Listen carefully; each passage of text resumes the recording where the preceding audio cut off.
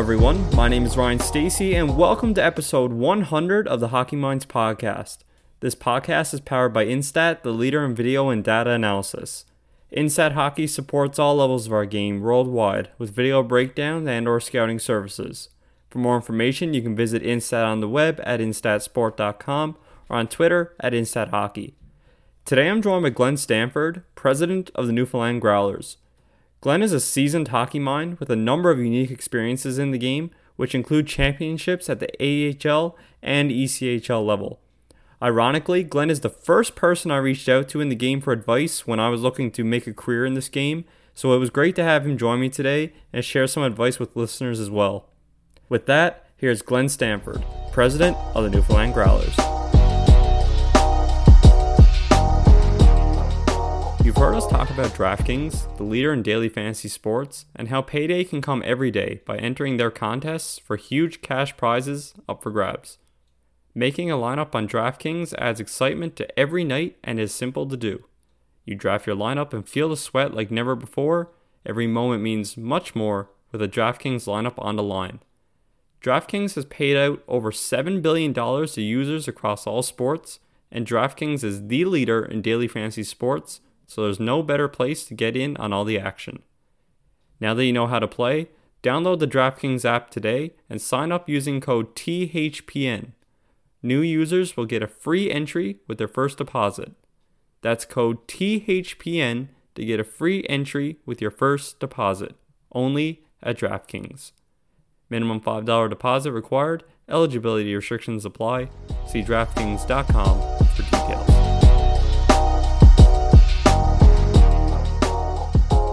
Today on the podcast, we're joined by Glenn Stanford, president of the Newfoundland Growlers. Glenn, thanks for joining the podcast. Appreciate you having me, Ryan. Thank you.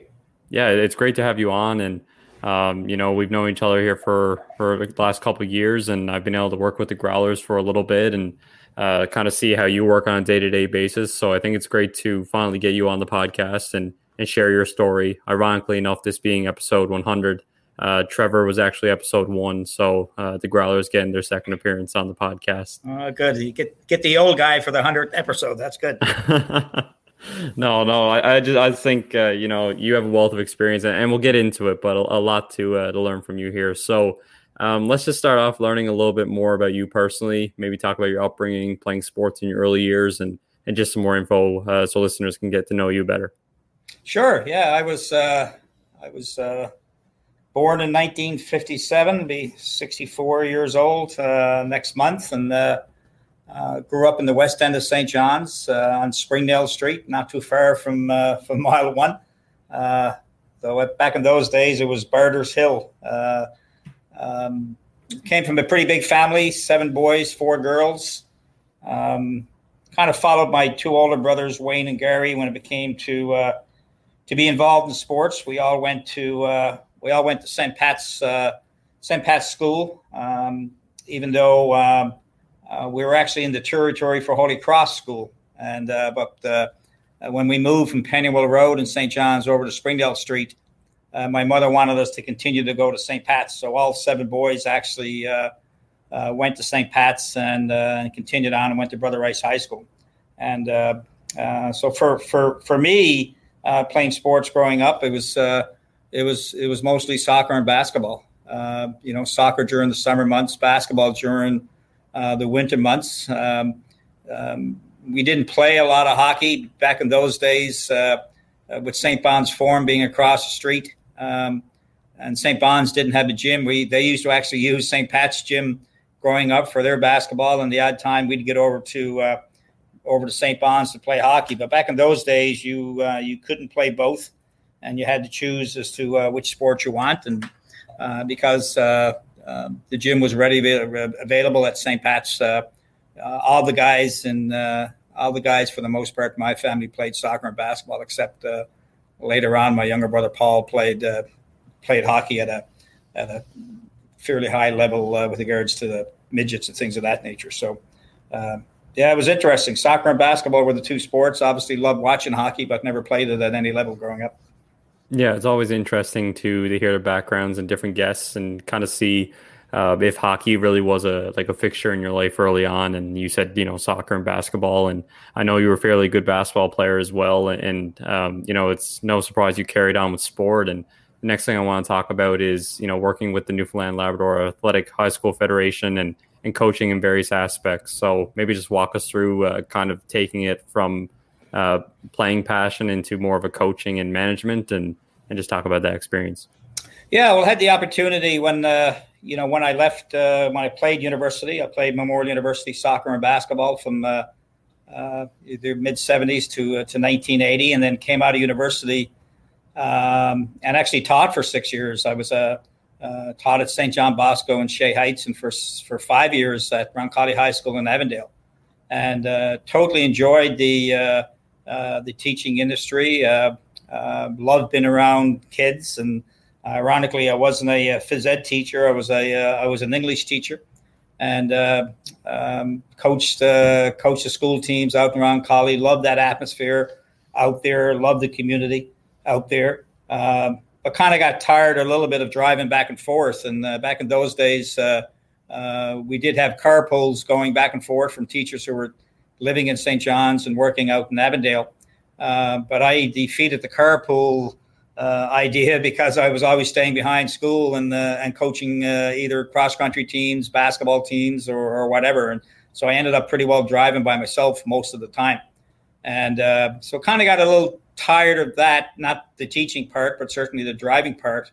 And had an opportunity in 1986 to become executive director of Newfoundland Labrador High School Athletic Federation, which seemed to be a natural progression for me. Ryan, as you said, just kind of loved being around sports, and that gave me an opportunity to be around sports for the first time at a management level, and followed Walter Crotty, who was and Kathy Crotty, who were with the High School Athletic Federation for a number of years, and I got to spend a couple of years doing that, and at the same time, playing, continued to play soccer and basketball at the high level here in Newfoundland, and also at national tournaments, and at the same time was able to coach Canada Games basketball teams and junior provincial teams at national levels during that time as well. So that kind of took me up through through the 80s and certainly to the late 80s for sure.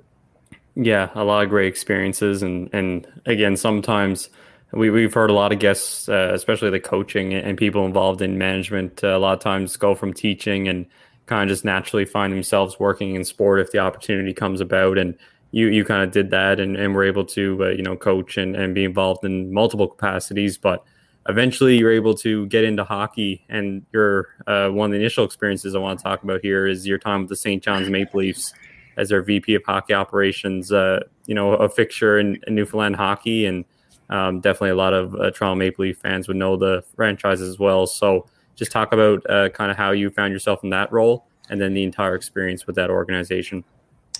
Well, it was quite interesting actually, because as I was with the High School Athletic Federation back in 1988, there was an application became available in the local newspaper for a manager of Memorial Stadium.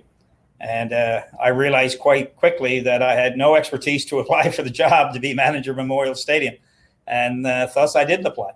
And I guess they went through a first round of interviews and didn't want or didn't see anybody there that they liked. And they came out for a second application.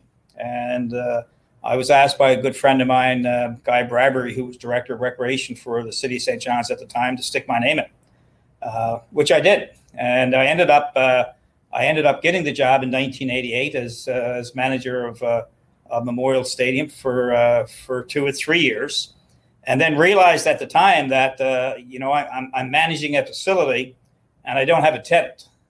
Back then, senior hockey was the game of the day, and in the 70s and 80s, if you can remember, I mean the buildings were packed across Newfoundland with senior hockey, and Memorial Stadium was no different up until that point, where St. John's, Corner Brook, Grand Falls, Gander, the hockey was quite good and it was quite popular. But unfortunately, during that time that I was manager, senior hockey was dwindling, and we never did have a full-time tenant. So I actually set out to try to find a full-time tenant. And I should mention, because he doesn't get the credit that he deserves for helping bring pro sports, pro hockey to Newfoundland, was Guy Bradbury. Guy worked along with me. Guy was actually my boss during those times that I was at Memorial Stadium, and worked hard in a number of areas that I'll explain in a second as to how we ended up getting the Toronto Maple Leafs here. And so I just want to mention his name. He doesn't get the credit that he deserves for helping bring pro hockey here.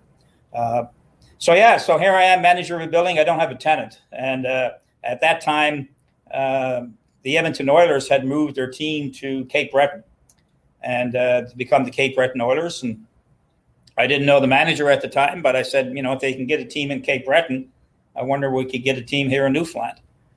So I called up the general manager of the time, who was Dave Andrews, and introduced myself and said, hey, listen, I'm the manager of Memorial Stadium in St. John's. I understand you're in the American Hockey League.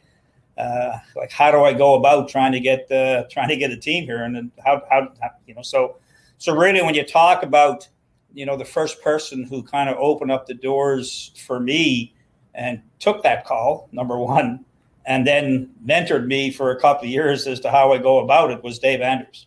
And as you're aware, Dave became president of the American Hockey League, and we've been friends for over 35 years now. And so we did. We started, and we approached the American Hockey League. We called around looking for teams.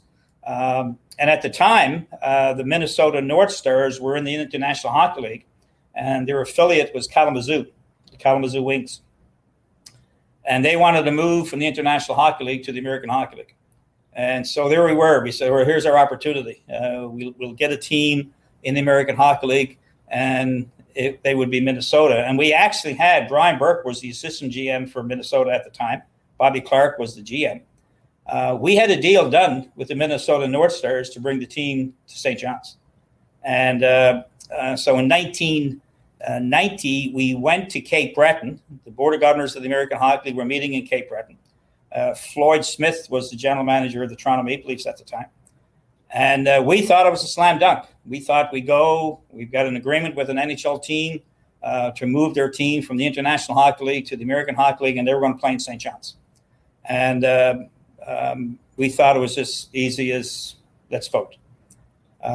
We go to the meeting. We're asked to leave. They voted against accepting Minnesota to come into the American Hockey League. So we were absolutely devastated. And at the time, and I did not know him at the time, I was sitting in the lobby of the Holiday Inn in Cape Breton, and Floyd Smith came out, who was a general manager of the Toronto Maple Leafs at the time, and he gave me his card. This was in June, and he called me Kid, and he said, "Kid, call me in October." And that was it.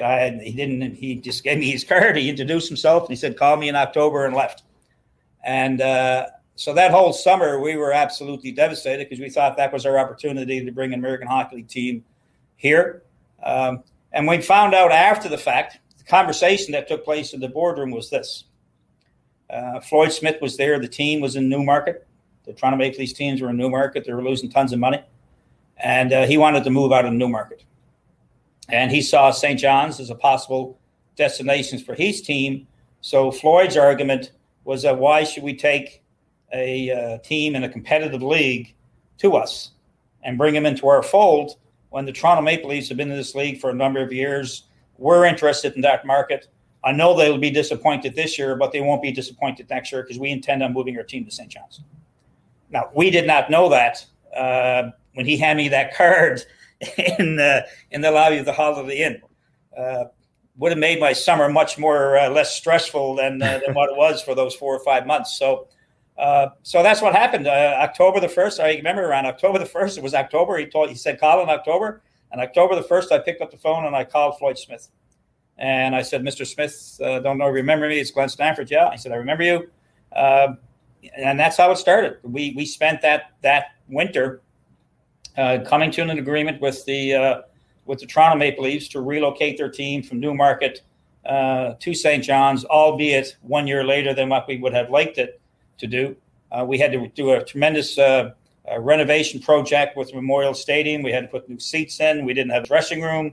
We had to turn the old garage that we had into the dressing room. It was a stressful time, but obviously when you take a look back at it, how fortunate were we, no disrespect to Minnesota, but how fortunate were we to end up with a partner like the Toronto Maple Leafs, which we ended up with 14 years in St. John's. And Floyd Smith was a wonderful man. I still keep in contact with him today. Made that bold move to come out east, and then what actually happened after that, if you check it out, maybe I'll talk to you about that when I talk about the strike that we had in St. John's. But we were blessed to obviously have that opportunity. We were so disappointed the year before, but that disappointment obviously was cemented by the fact that we got the Leafs here for a number of years, and so during that first year, I'm still the manager of Memorial Stadium. So during the summer months, as we were announced in June, the meeting had the American Hockey League Board of Governors was in Hershey, unanimous to move the team from Newmarket to St. John's, which was great. That happened in June of '91. Floyd Smith called me up and he said, "Hey, you seem to know what you're doing. Do you mind helping us get the hockey team up?" So I said, "Yeah, I'll help you get the hockey team up." And then, so I actually, for that first year, was manager of Memorial Stadium, and also ended up getting the hockey team up and running.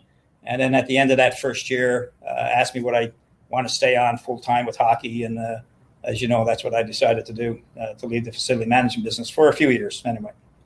Yeah, a tremendous story there, just kind of how things fall into place. And it's a matter of right place, right time, and the right connections. And, you definitely would have been happy having Minnesota come into the fold. But again, the Toronto Maple Leafs and, the Canadian hockey culture in Newfoundland, it's a lot of Toronto and Montreal. So you get the fan base initially, and it's always interesting just, again, to hear how that kind of works out. And the team had success there and spent, a number of years with great fan base and went through an arena move and all these different things.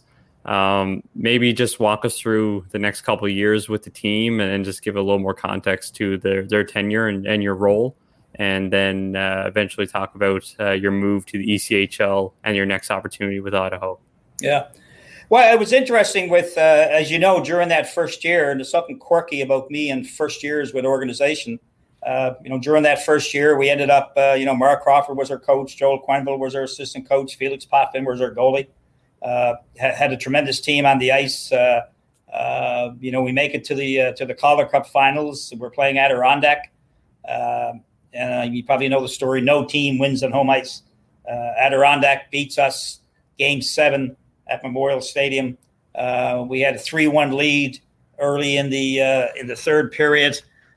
We had a goal. Andrew McKim had scored a goal that was disallowed because I never forget the official's name was Nick Magoo, because Nick thought that the horn had gone or the whistle had gone, and no replay back then. And I looked at Cliff Fletcher at the time and said, "Oh no!" And anyway, the story is we ended up losing. We losing 5-3. So the first year, we make it to the Calder Cup final, and I thought, God, this is easy. This is a pretty good league to get involved in. You make it to the Calder Cup final in your first year, and little did I know that it would take me another 15 years to make it to the Cup final than when I was with Hamilton. But obviously the fan base for pro hockey back then, Memorial Stadium was a small building, only 2,400 seats, and 2 rows of standing room when you got it going, and you jammed 4,100 people in there. And over a period of time, it just didn't make any sense. It just didn't make any business sense to continue to play at Memorial Stadium. It's wonderful memories, great barn, great atmosphere.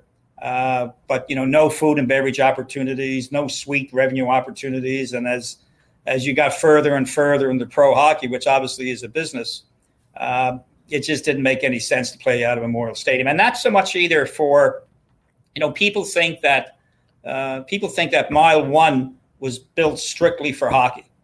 And I would argue against that. And, we had a number of opportunities to host national tournaments or the Brier or things of that nature over the years. And Memorial Stadium simply was not adequate. It was not adequate to host these national tournaments and to host any type of big name concerts that you wanted to do. It was simply too small. And if we were to get into the business of hosting the Brier or hosting the Scott or hosting some major acts, we had to have a new building.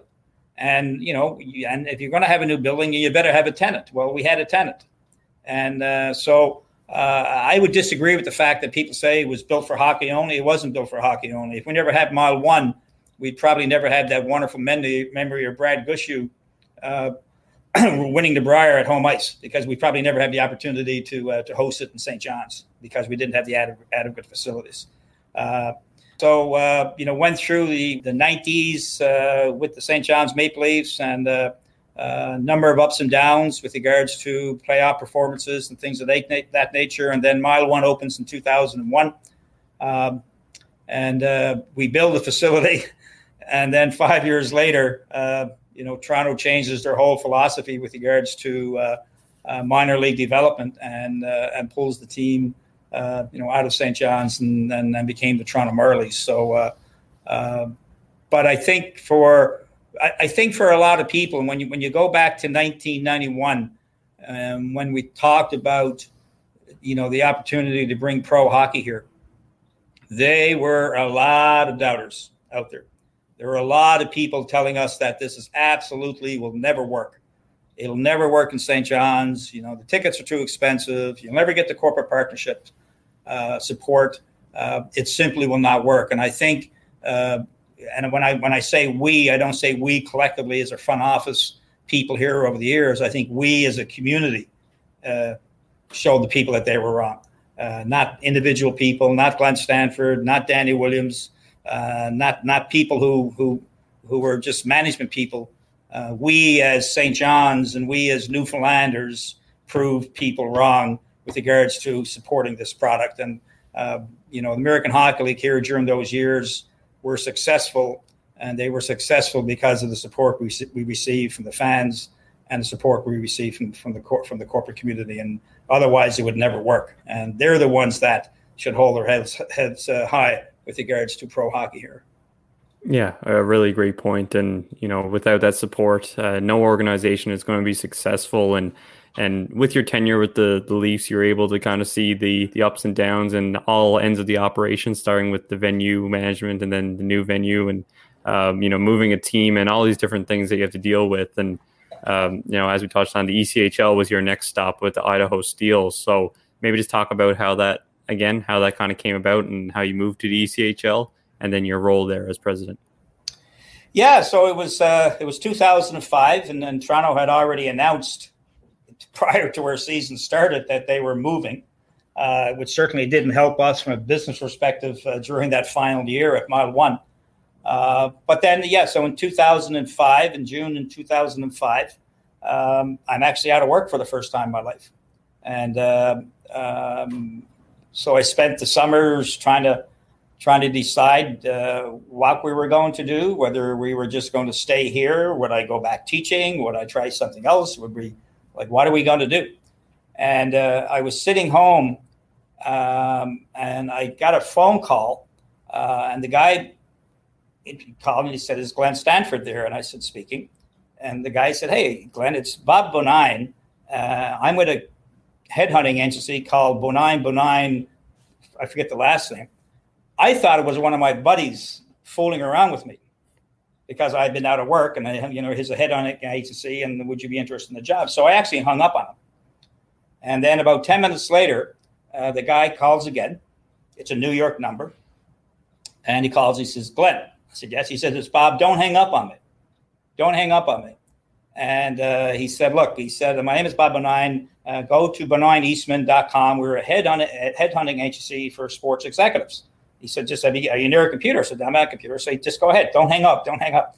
So actually he had called, and for some, I didn't have my name in there, but I guess that's what they do. And he said, "Look, we've got a couple of opportunities that we think you might fit." One was in Boise, Idaho, and the other one was in Wisconsin. And he said, "Here's the opportunity for you. which one would you like? And I liked the Boise opportunity because it involved a couple of things, a little bit scary, to be quite honest with you. So it involved being part of the Idaho Steelheads of the ECHL. As well, they had an arena called Bank of America Center when I got there. We changed the name when I got there. 5,400 seat arena, and a hotel called the Grove. And so the opportunity is you would become president of all three entities. And would you be interested? So I was very comfortable, certainly with the arena aspect and with the hockey aspect, not so comfortable on the hotel aspect of it. So I said, look, I think the one in Boise, I think would be the best fit for me. And I didn't realize how far west Boise was. I don't know why I didn't, but I know that when I flew out there, I left 6 o'clock in the morning here, and it took me 20 hours. By the time you fly to Toronto, wait for your 2 or 3 hour connection, fly to Denver, wait for your an hour or two connection, and then go from Denver to Boise, it's 20 hours by the time you get there. So I went out there, interviewed for the job, and I think I got there at 8 o'clock in the night, which is now 12 o'clock Newfoundland time.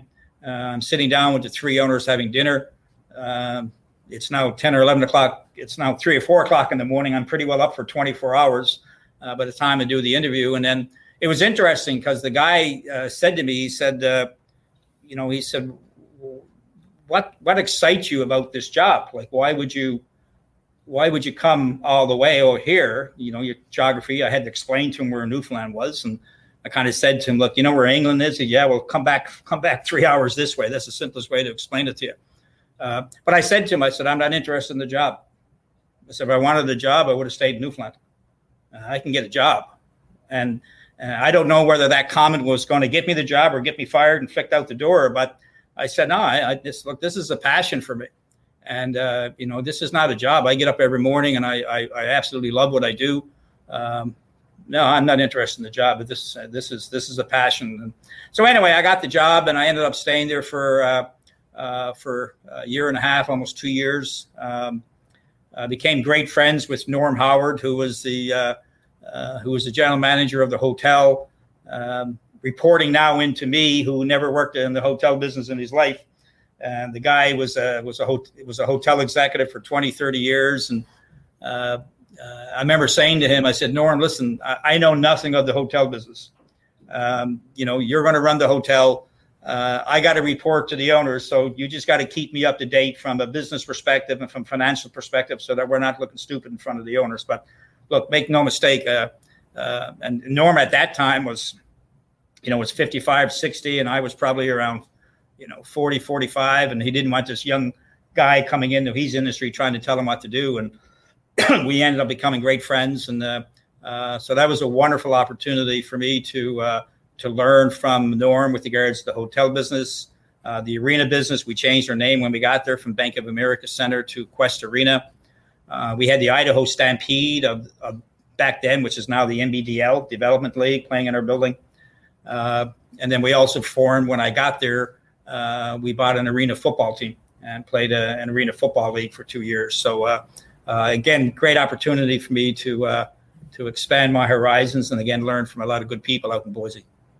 Yeah, I think that's something that's always interesting to see people do, is kind of step out of your comfort zone. And while there was obviously the hockey aspect and the arena management, just the hotel management, it's a whole different field and another beast in itself. So, but again, interesting just to hear how that opportunity went, and then even the story of somebody kind of reaching out to you and, again, right place, right time, right opportunity. And, talking about the St. John's team before that, you talked about how you enjoyed the AHL and everything that it was involved with. And sure enough, another opportunity would come back or come up for you at the AHL level with the Hamilton Bulldogs.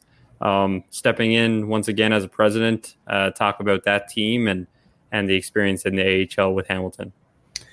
Yeah, so it was really interesting. I mean, as much as we loved Boise, beautiful city, beautiful people. But at the time, my two girls were in high school, and my wife was back here, and we decided, obviously, that we weren't going to move as a family to go to Boise. They're going to graduate with the people that they grew up with back here in St. John's. So as much as it was great being out there, I was out there by myself for almost 2 years. So not unlike a lot of Newfoundlanders who have to leave here to go to work, and I'm sure there's a ton of people out there and say, "Hey, I do that every 2 weeks." But I was out there for 2 years, and then not seeing my family for almost 2 months. It's too far to go back and forth, so it was a little tough from that perspective. So then I got a call from, again, Dave Andrews, who was president of the American Hockey League, and said, "Hamilton, we're looking for a president. Would you be interested?" And I was interested, not so much for the fact of getting back in the American Hockey League, because that's what a lot of people thought, that it was an opportunity for me to get back in the American Hockey League. And I realized when I was out in Boise, how good the ECHL was, that it really was, literally just a step below the AHL, and the reputation that they had as a fighters league. I mean, all that stuff went away years ago, and it was a pretty good hockey league, and felt really bad for the fact that I was only there for little less than 2 years. But the opportunity, the real reason I took the opportunity in Hamilton was because it got me back into the Eastern time zone, and at least then I'm now only a 3-hour flight away from St. John's if I wanted to come home on a weekend, or if I wanted to bring Debbie and the girls up to meet. And for me, that was more of an opportunity that I couldn't refuse, of getting back into the Eastern time zone. So, so I went to Hamilton, became president in 2006 in December. And we had a pretty good team during the year. Don Lever was our coach. Our goalie was Yaroslav Halak, pretty good goalie now, and great goalie back then. And so we end up going to the Calder Cup Finals, and it was an interesting story because Bob Gainey was the GM for the Montreal Canadiens, and at the end of the year he called me up and he said, "Look, we're going to send Yaroslav Halak to the World Championships in Czechoslovakia." And we were going like, what do you mean you're going to send? He's our starting goalie. Like Jan Denis, still a pretty good goalie, but our backup was the guy that we had. But it was rare that they would send the goalie to the World Hockey Championships in a league where you think you got a pretty good crack at making it to the final with Yaroslav Halak. But anyway, he said that's what we're doing. And then he told me, he said, we're taking a kid out of the Western Hockey League who we drafted, and he's going to come on in, and he's going to be our starting goalie. And we were pissed at the time. This is like, you're not going to take a kid out of the junior league and come here to the Calder Cup Finals and perform. Of course, the kid was Carey Price, and so Carey Price came in, played for us. He was outstanding during the playoffs, as you can appreciate. Came in, we beat Hershey in 5 games in Hamilton at Copps Coliseum, 14,000 people in the building. We scored a shorthanded goal. The game was tied 1-1. We scored a shorthanded goal with 5 minutes left to win 2-1. And Carey Price named the MVP for the playoffs. So as we're sitting down having the beer in the coach's room, Bob turned to me and he says, "So Glenn, what do you think about my decision now?" And I said to him, "Well, that's why I'm on the business side of the game and you're on the hockey side of the game." So it was as I said to you earlier, that was my first year with Hamilton, and back in 1991, my first year with the Maple Leafs, we make it to the Calder Cup final, lose. 15 years later, make it to the Calder Cup final and win. And then to top it all off, the team that I left mid-season, the Idaho Steelheads, end up winning the ECHL Kelly Cup. So after waiting 15 years to get back to the final, I end up with 2 rings in 1 year because I left Idaho, and they were gracious enough to to send me a Kelly Cup ring when we won the championship that year. So 2 rings in 1 year was a pretty fitting way to win that year for sure. Yeah, I don't think there's many people that can say, 2 championships in the same season, 2 rings. But you make the decision to go there for personal reasons, be closer to your family, better time zone, and sure enough, you're rewarded with, the success on the ice and having Yaroslav Halak, a very strong goaltender, and then Carey Price coming in behind him. 2 very strong goaltenders, and Carey Price kind of showing there the last couple of weeks just how good he has become since that day. And, you made a decision again to be closer to family. And sure enough, soon after, there would be another opportunity to move even closer with the return of the St. John's Ice Caps. Walk us through the whirlwind experience of coming back to Newfoundland and then the support you saw from fans after a hiatus from the island. Yeah, interesting again. So, one of my friends, 2 of my good friends during the American Hockey League while I was there, it was Mark Chipman, who's the owner of the Winnipeg Jets, and more so Craig Heisinger, Zinger as we call him, who's the assistant GM in Winnipeg. So as I was in Hamilton, at that time, if you remember, the rumors are going around that Winnipeg are coming back, or they're going to buy the Phoenix Coyotes. Is it Atlanta? Is it Phoenix? Is it going to be a new franchise? So I simply put the word out to Zinger at the time that, look, if you're looking for an AHL franchise, I know a building that's empty. And obviously, I was not here in St. John's during the St. John Fog Devils years, but I knew that the Fog Devils had moved on, and Mile 1 was sitting empty. And so I simply called the guys and said, look, not quite sure what you're doing, how you're doing it, where you're going, but let me throw with the blessing, to be fair to my owner, Michael Andlauer, who was my owner in Hamilton, wonderful person, part owner of the Montreal Canadiens now, and realized how important it was for this community to have a team back here. So I simply put the word out, and never actually, Ryan, thought that it would ever come to fruition, but I just wanted to make sure that in their thinking process and in their decision-making process that at least Newfoundland was an option for them. So as it happens, they get the Atlanta franchise. Luckily for us, Atlanta is in the Eastern Conference, and Winnipeg has to play in the Eastern Conference, even though they are West. They had played in the Eastern Conference for the first 3-4 years of when they were in the National Hockey League, and that was critical because they were playing in the East, and all their games were in the East. And that means the call-ups were less invasive when your team is playing in Toronto, Montreal, and Boston when you got a team, an American Hockey League team in the East. So that was an important point. I'm not quite sure if they ended up getting Phoenix, if we would have had the opportunity to bring them here. So they called me and they said, look, I kind of knew in November, December, that we had the opportunity to do it. Obviously, we didn't announce it till June. So we sat on it. We very quietly built the business case up here. I contacted Danny and said, hey, listen, Danny was a prominent member of St. John Sports and Entertainment and vice chairman when we were with the Maple Leafs. Spent 14 years with him. I was big hockey fan, and I said, look, here's the opportunity, and obviously he was in, and so it was I think it was June 11th. In 2011 that we actually announced the team here. On June the 12th, we had 4,500 deposits down for season tickets. One day later, and as you know, the run was a magical run for the Ice Caps. Certainly during the 4 years of the Winnipeg Jets, set a, or I think we tied a league streak with regards to most consecutive sellouts with Wilkes-Barre, and the crowds were amazing. The corporate support was amazing. It was just unbelievable. And again, first year, we end up going to the conference final in our first year.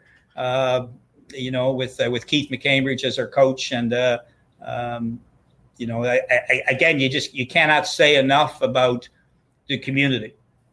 People would point and say, you only had 2 or 3 months to get it all together. I mean, how did you do it? How did you craft everything? You didn't have any staff, and blah, blah, blah.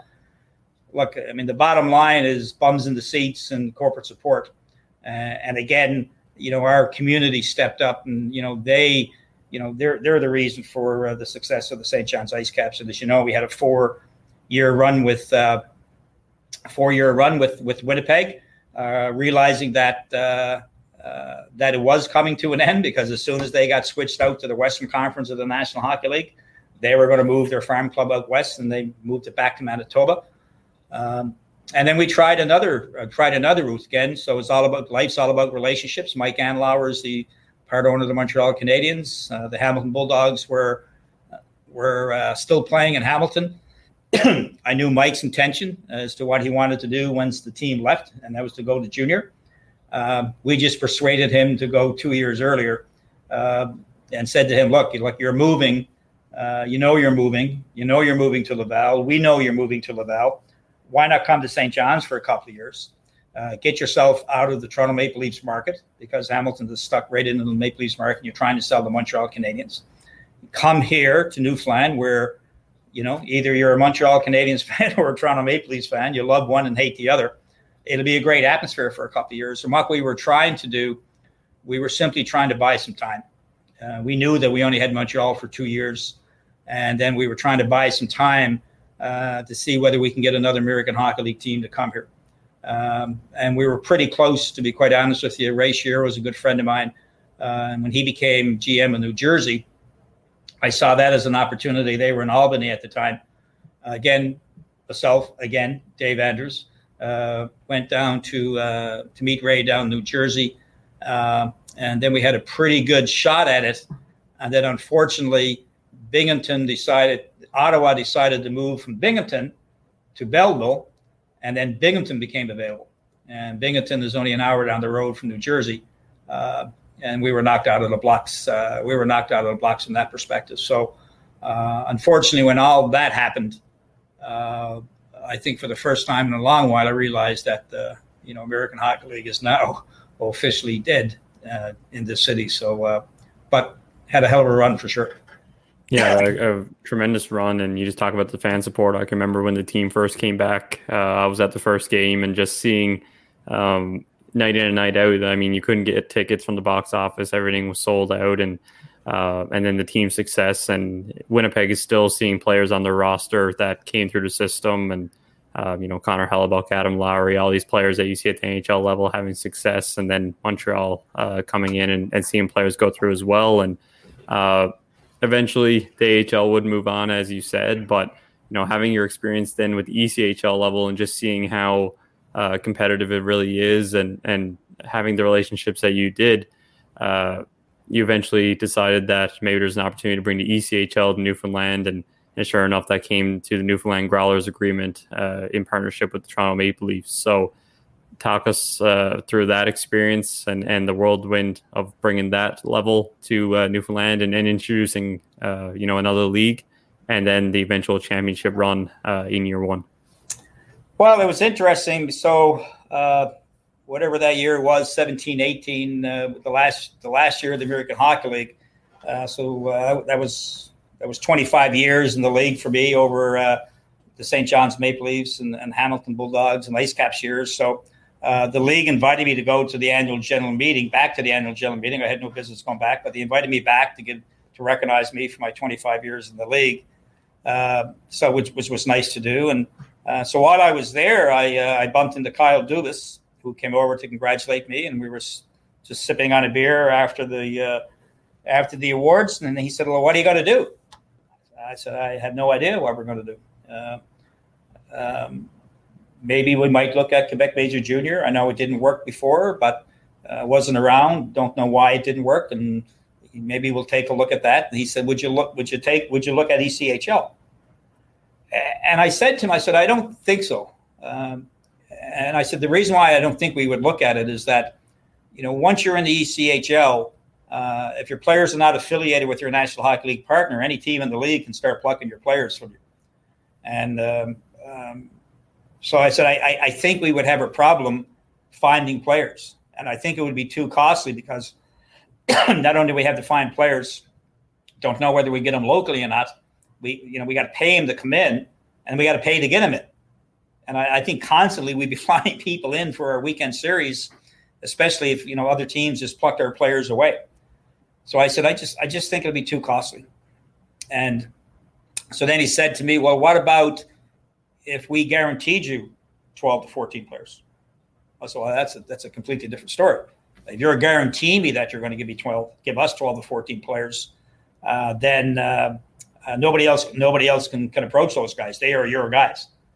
I said, that's a completely different story. And he said, well, look, he said, we'd be interested in going back to Newfoundland. We love it there. We love the Maple Leafs presence there. And so we talked over the next month or two. We talked about how the coaches going to be Toronto Maple Leaf employees? Are they going to be St. John's employees? That's all got budget implications as to how much money we're spending out. And so we did a deal very quietly, and I had to sign a confidentiality agreement that we would be dealing with them. And then I bumped into an old friend of mine, Dean McDonald, one day in September, and I was playing squash at the Delta with another good friend, Scott Young, and went over to the Jag for a beer, and Dean was there. I haven't seen him in a while. We actually lived on the same street. Our kids knew each other, and I've known Dean since grammar school, and just kind of said, "Hey, listen, what are you doing with yourself?" And I said, "Look, just trying to find another hockey team here, and not quite sure which way we're going to go." And he said, "Interesting." He said, I think I might want to get back into the entertainment business." He was in it for a while, and I said, "Well, if you're interested, man, I can tell you the story, and I can give you the background as to what's going to happen here." And he said, "Yeah, great." And that's how it happened. And he obviously became and obviously he is an integral part of the Newfoundland Growlers. I mean, obviously he's the owner, and he's as you know, he's a guy with tremendous passion. Not only for the businesses that he's involved with, but for this city and for this province. And I actually said to him, I said, "Dean, look, I really got to give you the heads up here, because I said I do not think it's going to be as successful as the Ice Caps. We've got to educate the people here about this product. They've had 20 years of American Hockey League, and it's not going to be easy. It's not going to happen overnight." And he knew, and he was, to give him credit, he came on board. He invested heavily in that first year, and it was a tough year business wise. And again, quirky first years, and then there's another quirky first year where he kind of said to me, "What do you think our chances are?" And I said, look, Toronto are going to give us 12 to 14 players, which are probably AHL players on two-way contracts. I said, we're going to have a competitive team. I'm not going to tell you we're going to win, but I said, we're going to have a competitive team. We should make the playoffs, and we should hopefully win a round or two here. We're only a first-year team.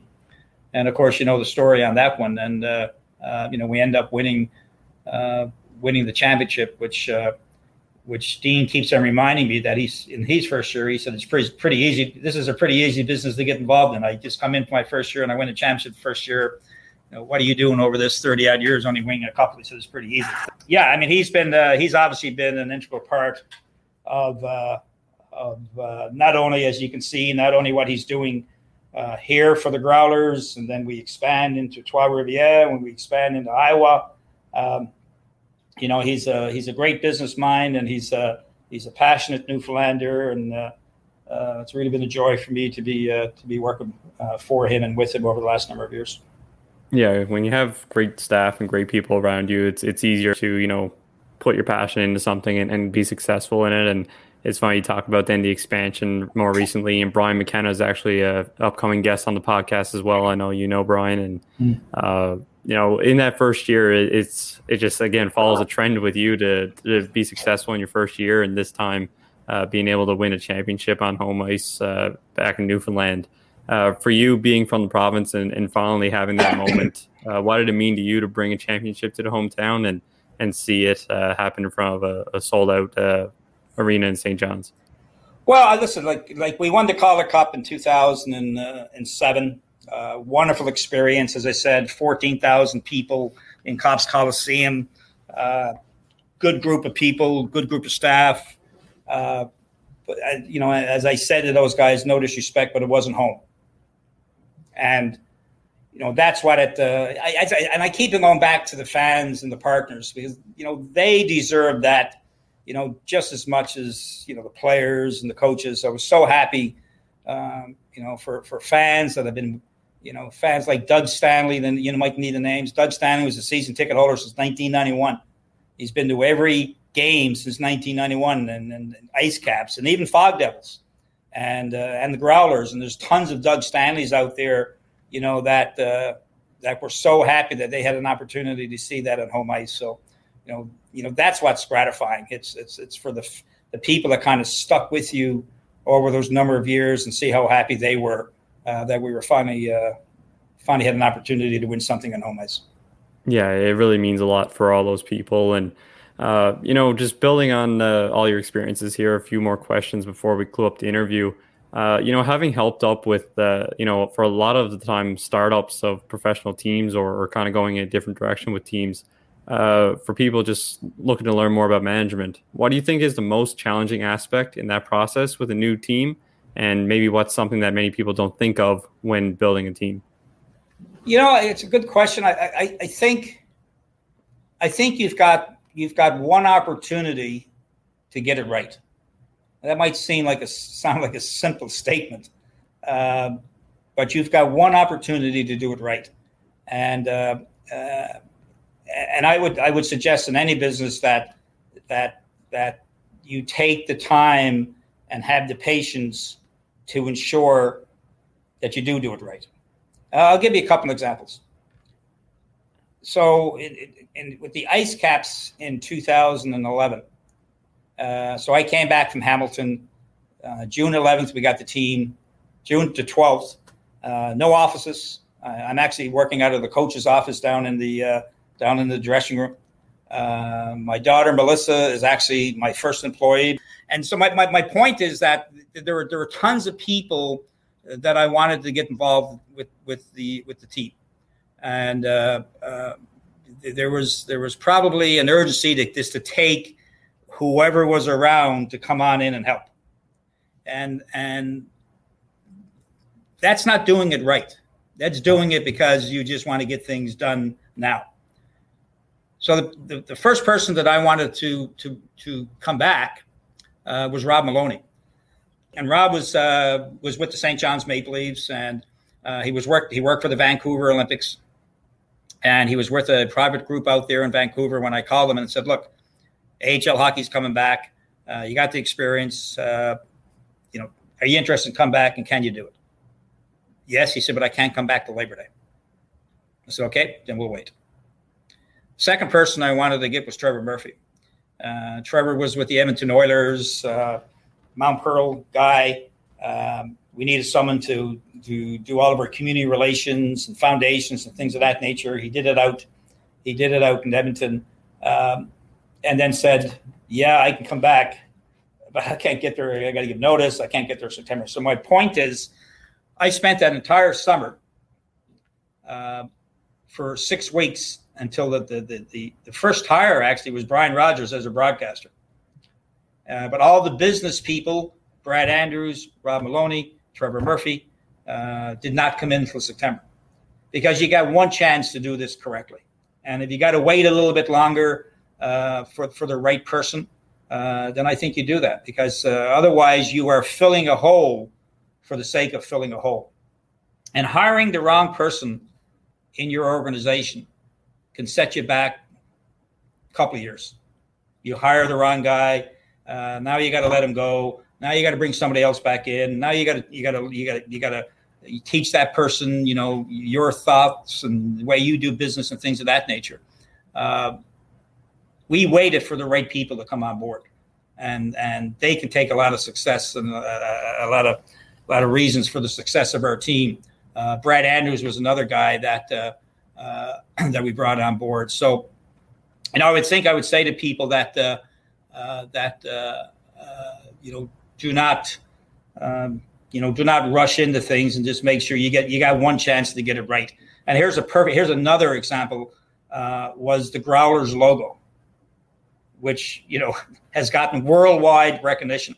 And I can give credit to Dean for that, because Dean was so meticulous. And once we decided that we're going to call ourselves Newfoundland, and once we decided that we're going to go with the Newfoundland dog, Dean was so meticulous in ensuring that that logo was exactly the logo that it is now. It certainly was during a period of time when we were trying to figure out how to get it to that logo. And I don't know how many times I had called him and say, Dean, like, the equipment guys are calling me, CCM is calling me, like, we got to get our jerseys done, man. We got to make a decision. And he kept on saying the same thing, Glenn, we got one chance to get this right. We're not going to rush it.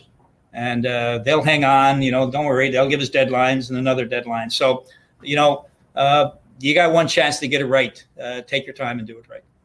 Yeah, a really great, thing just you got to think about when building a new team and building an organization or building any kind of startup, is making sure you have the right people. I think it's a great point. And just everything you've done in your career, kind of looking at everything and even looking at your position today, what are your goals moving forward? And is that more so on the ice, or is there goals that you have off the ice? I think, moving forward, I think it's the way that we're building up our organization right now. I mean, I've kind of, not so much relinquished the day-to-day of the Growlers, but certainly Trevor Murphy and Cody McDonald and Kim Peters are taking care of the day-to-day stuff here with the Growlers. I'm spending much more of my time now, obviously dealing with Trois-Rivières and dealing with Iowa and setting up that structure and obviously our staffs are in place in those positions, but in the last 2 or 3 weeks, hiring coaches, hiring assistant coaches. So I think I see myself probably more so getting away from the day-to-day stuff that I've been doing for 30 years. Nice to do, but I've been at it for 31 years. So kind of moving hopefully into a different direction where, potentially just kind of overseeing the management teams of the three hockey teams we have for now, and seeing whether we can grow that side of the business. Gives me an opportunity to still, stay involved in the business. I've been very fortunate that I am still involved. I mean, there's not too many people who can say that they're involved in pro sports and they're doing it in their hometown. And I've been very fortunate that I was able to spend the majority of my time in pro sports, and I'd be able to do it in St. John's. And so very fortunate that Dean is still keeping me around. So hopefully, hopefully we can take a look at the teams that we have, and who knows, maybe grow them into, if not more hockey teams, then potentially more other sports teams. Yeah. I think it's great for the province and great for the brand as well, and good to have goals. One thing that we usually like to do on the podcast as we near the end is just recommend some different articles or books or anything that you look to for reference for our new ideas in the game or management. For people listening here today, do you have any personal favorites that you would recommend that they look into? Well, I've only got into this stuff actually the last couple of years. First of all, I'm a big reader. I read a lot. I don't read, I'm not here just to read stories. I do a lot. I do a lot of leadership books. I'm a big fan of all that stuff. And, if someone had said to you at some point in your life to say, look, you've got all of this resources, all of these people who are giving you advice, whether that's books, whether that's emails, whether that's newsletters, it'd be a shame to not utilize that. You got all these people who've had life experiences. They've gone through all these things. They've gone through the ups and downs. They've gone through all the problems that you're looking at. And they got all these resources here for you to say, well, why don't you take a look at this? Because I've gone through it. So, for people out there who don't do that, it's a shame. It's a worldwide opportunity for you to learn and grow. So actually the last year and a half or so, and Kyle Dubas got me into this, is reading a lot about the Stoicism. And Ryan Holiday is a guy that I get a daily newsletter from every morning called The Daily Stoic. He has a couple of great books that I've read a number of times. Ego is the Enemy is one book that I keep on reading. Stillness is the Key is another book that I read. And I've always been a fan of, you probably don't remember this name, Pat Williams used to be the president for the Orlando Magic when Shaq O'Neal was playing for Orlando. And he has a number of books entitled "There's Magic in Teamwork," and he talks about the 8 or 9 or 10 points of being a team player, not only on the ice or at home or in your office.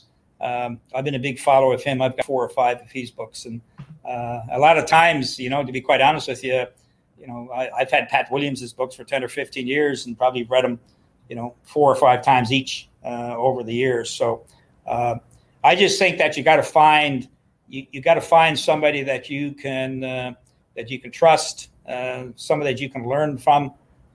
There's some great stuff out there with regards to resources, and like if you're not getting into that stuff, I think you got to start.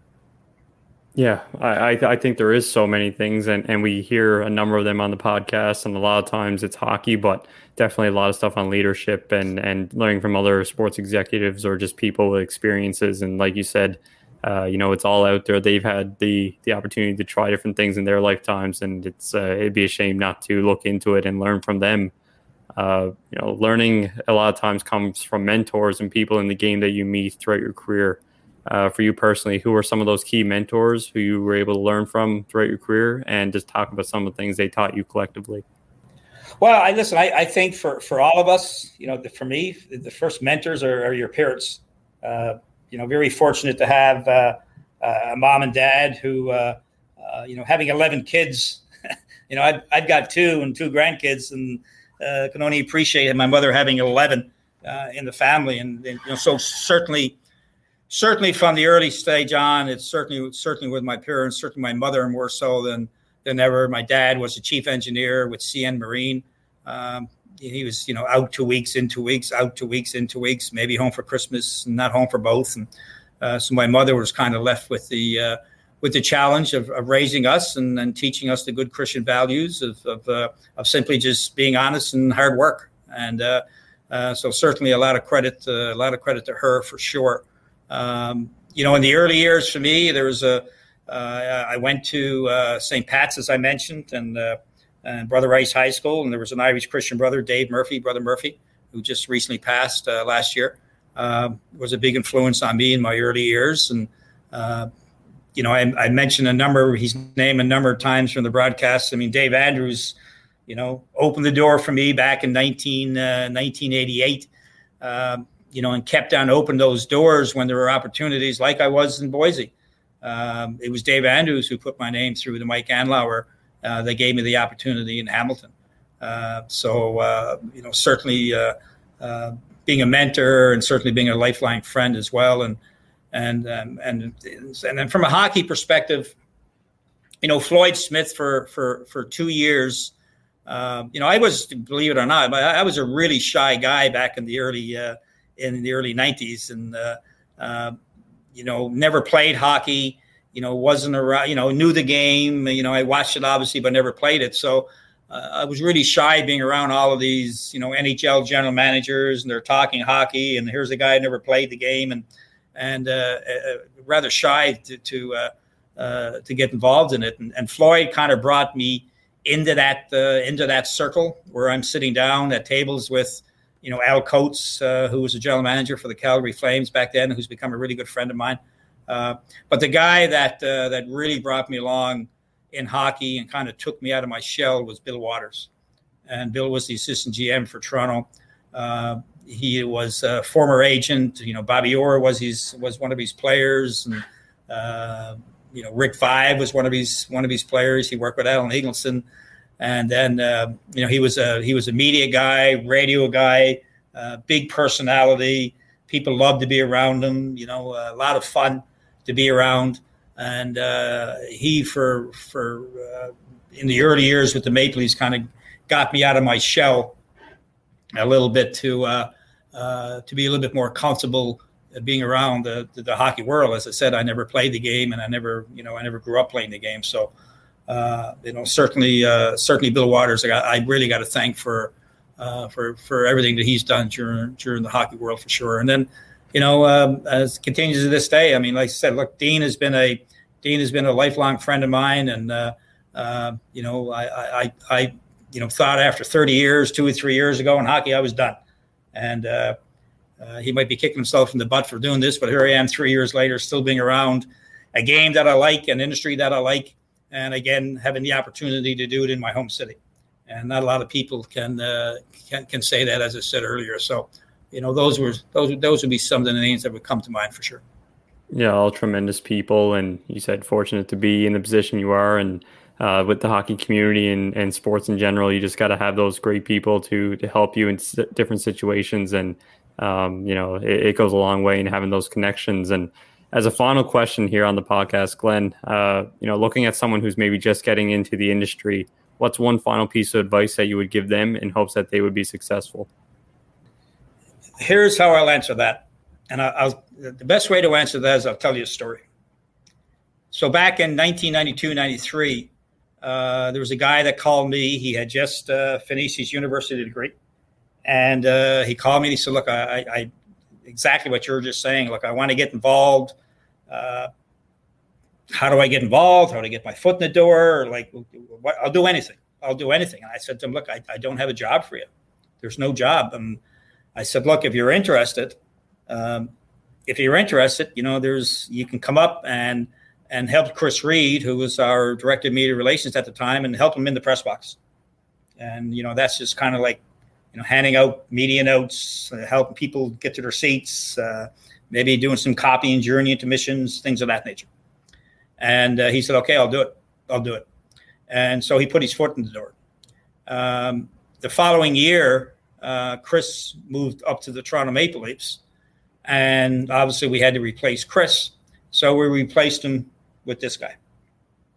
And he ended up staying with us for 3 or 4 years. Dave Andrews, common name throughout this whole thread, called me and he said, look, we're looking for a person to do media relations for the American Hockey League. Do you know anybody? Yep, I've got the guy here, right here. He goes down there and he works 3 or 4 years down there. The Calgary Flames call the American Hockey League and say, we're looking for a communications person to come in and take over our media relations with the Calgary Flames, and call the American Hockey League. And Dave Andrews says, yeah, we got the guy. So the guy was Peter Hanlon. And Peter Hanlon started with the St. John's Maple Leafs in 1992 as a volunteer, came in and did small stuff. But the thing about doing small stuff is it leads to big stuff. And don't think because you're just doing small jobs that you can't do them well. And that's what happened with Peter. I mean, so when Chris Reed left and we had an opportunity, I turned around, so this guy has worked hard and he didn't complain, and all the stuff that we gave him to do, small jobs, he did it well. And then when Dave called me and said, hey, who do you have? Well, here's a guy that's been with us for 3 years. I think he'd be great there. And then when Calgary phones Dave, well, who do you have? So Peter Hanlon is now the senior vice president of the Calgary Flames, and started with the Maple Leafs in 92, 93, doing small things. And you can't give people an opportunity to look at your reputation and say, well, what do you think of Peter Hanlon? And give them an opportunity to go, well, as soon as they say, well, I'm not sure, people are going to say, well, there's some baggage there. So no matter what you do it well, you do it to the best of your ability, you be prepared, and then that provides opportunities. And then the thing about opportunity, as Peter was, is you better be prepared when those opportunities come along. So opportunities will come along. The question is, are you prepared to act on those opportunities? And Peter, to give him his credit, university student coming out of university, he went in and he volunteered that whole year doing small things, but he did the small things very well. And he ended up, look where he is now. So, obviously you got to get your foot in the door, to get into the business. And a lot of times when you get your foot in the door, you're not doing big jobs because those jobs are already taken, but you're doing small jobs.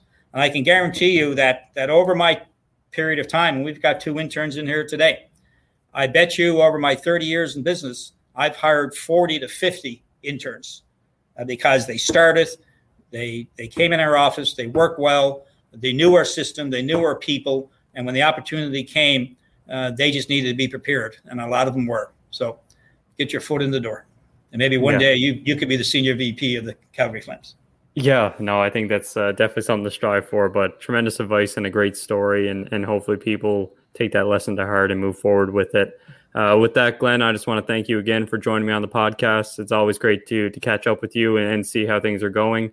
Hopefully things continue to go well with the team, and I wish you all the best here moving forward with next season. Great, Ryan. Appreciate the opportunity. Thank you. All right. Take care. Take care.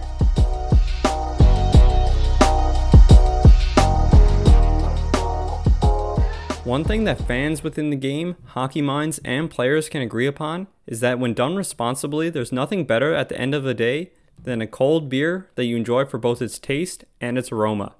And this segment of the Hockey Minds podcast is brought to you by Kitty Vitty Brewery. You can visit their tap room, now open 7 days a week, and their new retail location in St. John's, Newfoundland at 16 Harborview Avenue.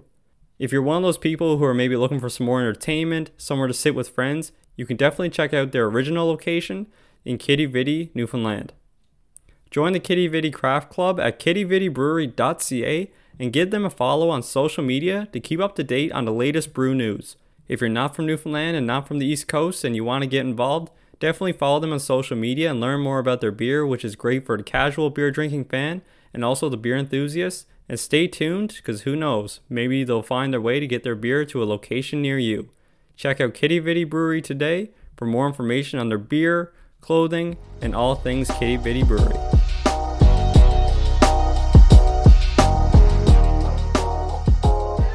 I'd like to thank Glenn for joining me on the podcast and sharing his path in the game and providing some great stories along the way. It's not every day you get to win 2 championships in the same season, so for providing us with entertainment through stories like that, useful knowledge, and for everything he has done for hockey in my home province, I would like to once again thank Glenn. If you would like to get in touch with Glenn to learn more about his experiences, I encourage you to reach out to him directly, or you can contact HockeyMindsPodcast@outlook.com, and I can help make that connection for you. Next on the podcast, I'll be joined by Reed Cashman, head coach at Dartmouth College. A coach who has been all the way to the NHL level, Reed has seen it all, and being able to coach Alex Ovechkin in one-on-one situations, you know he has some great stories to share as well. So tune in to that release on Wednesday. Once again, I'd like to thank everyone for continually listening to the podcast and for your support throughout the first 100 episodes of the show. We hope to continue to grow the brand, so be sure to continually listen in, follow all of our social media platforms, join the Hockey Minds community, and let us know who you want to hear from next. As always, stay safe and all the best.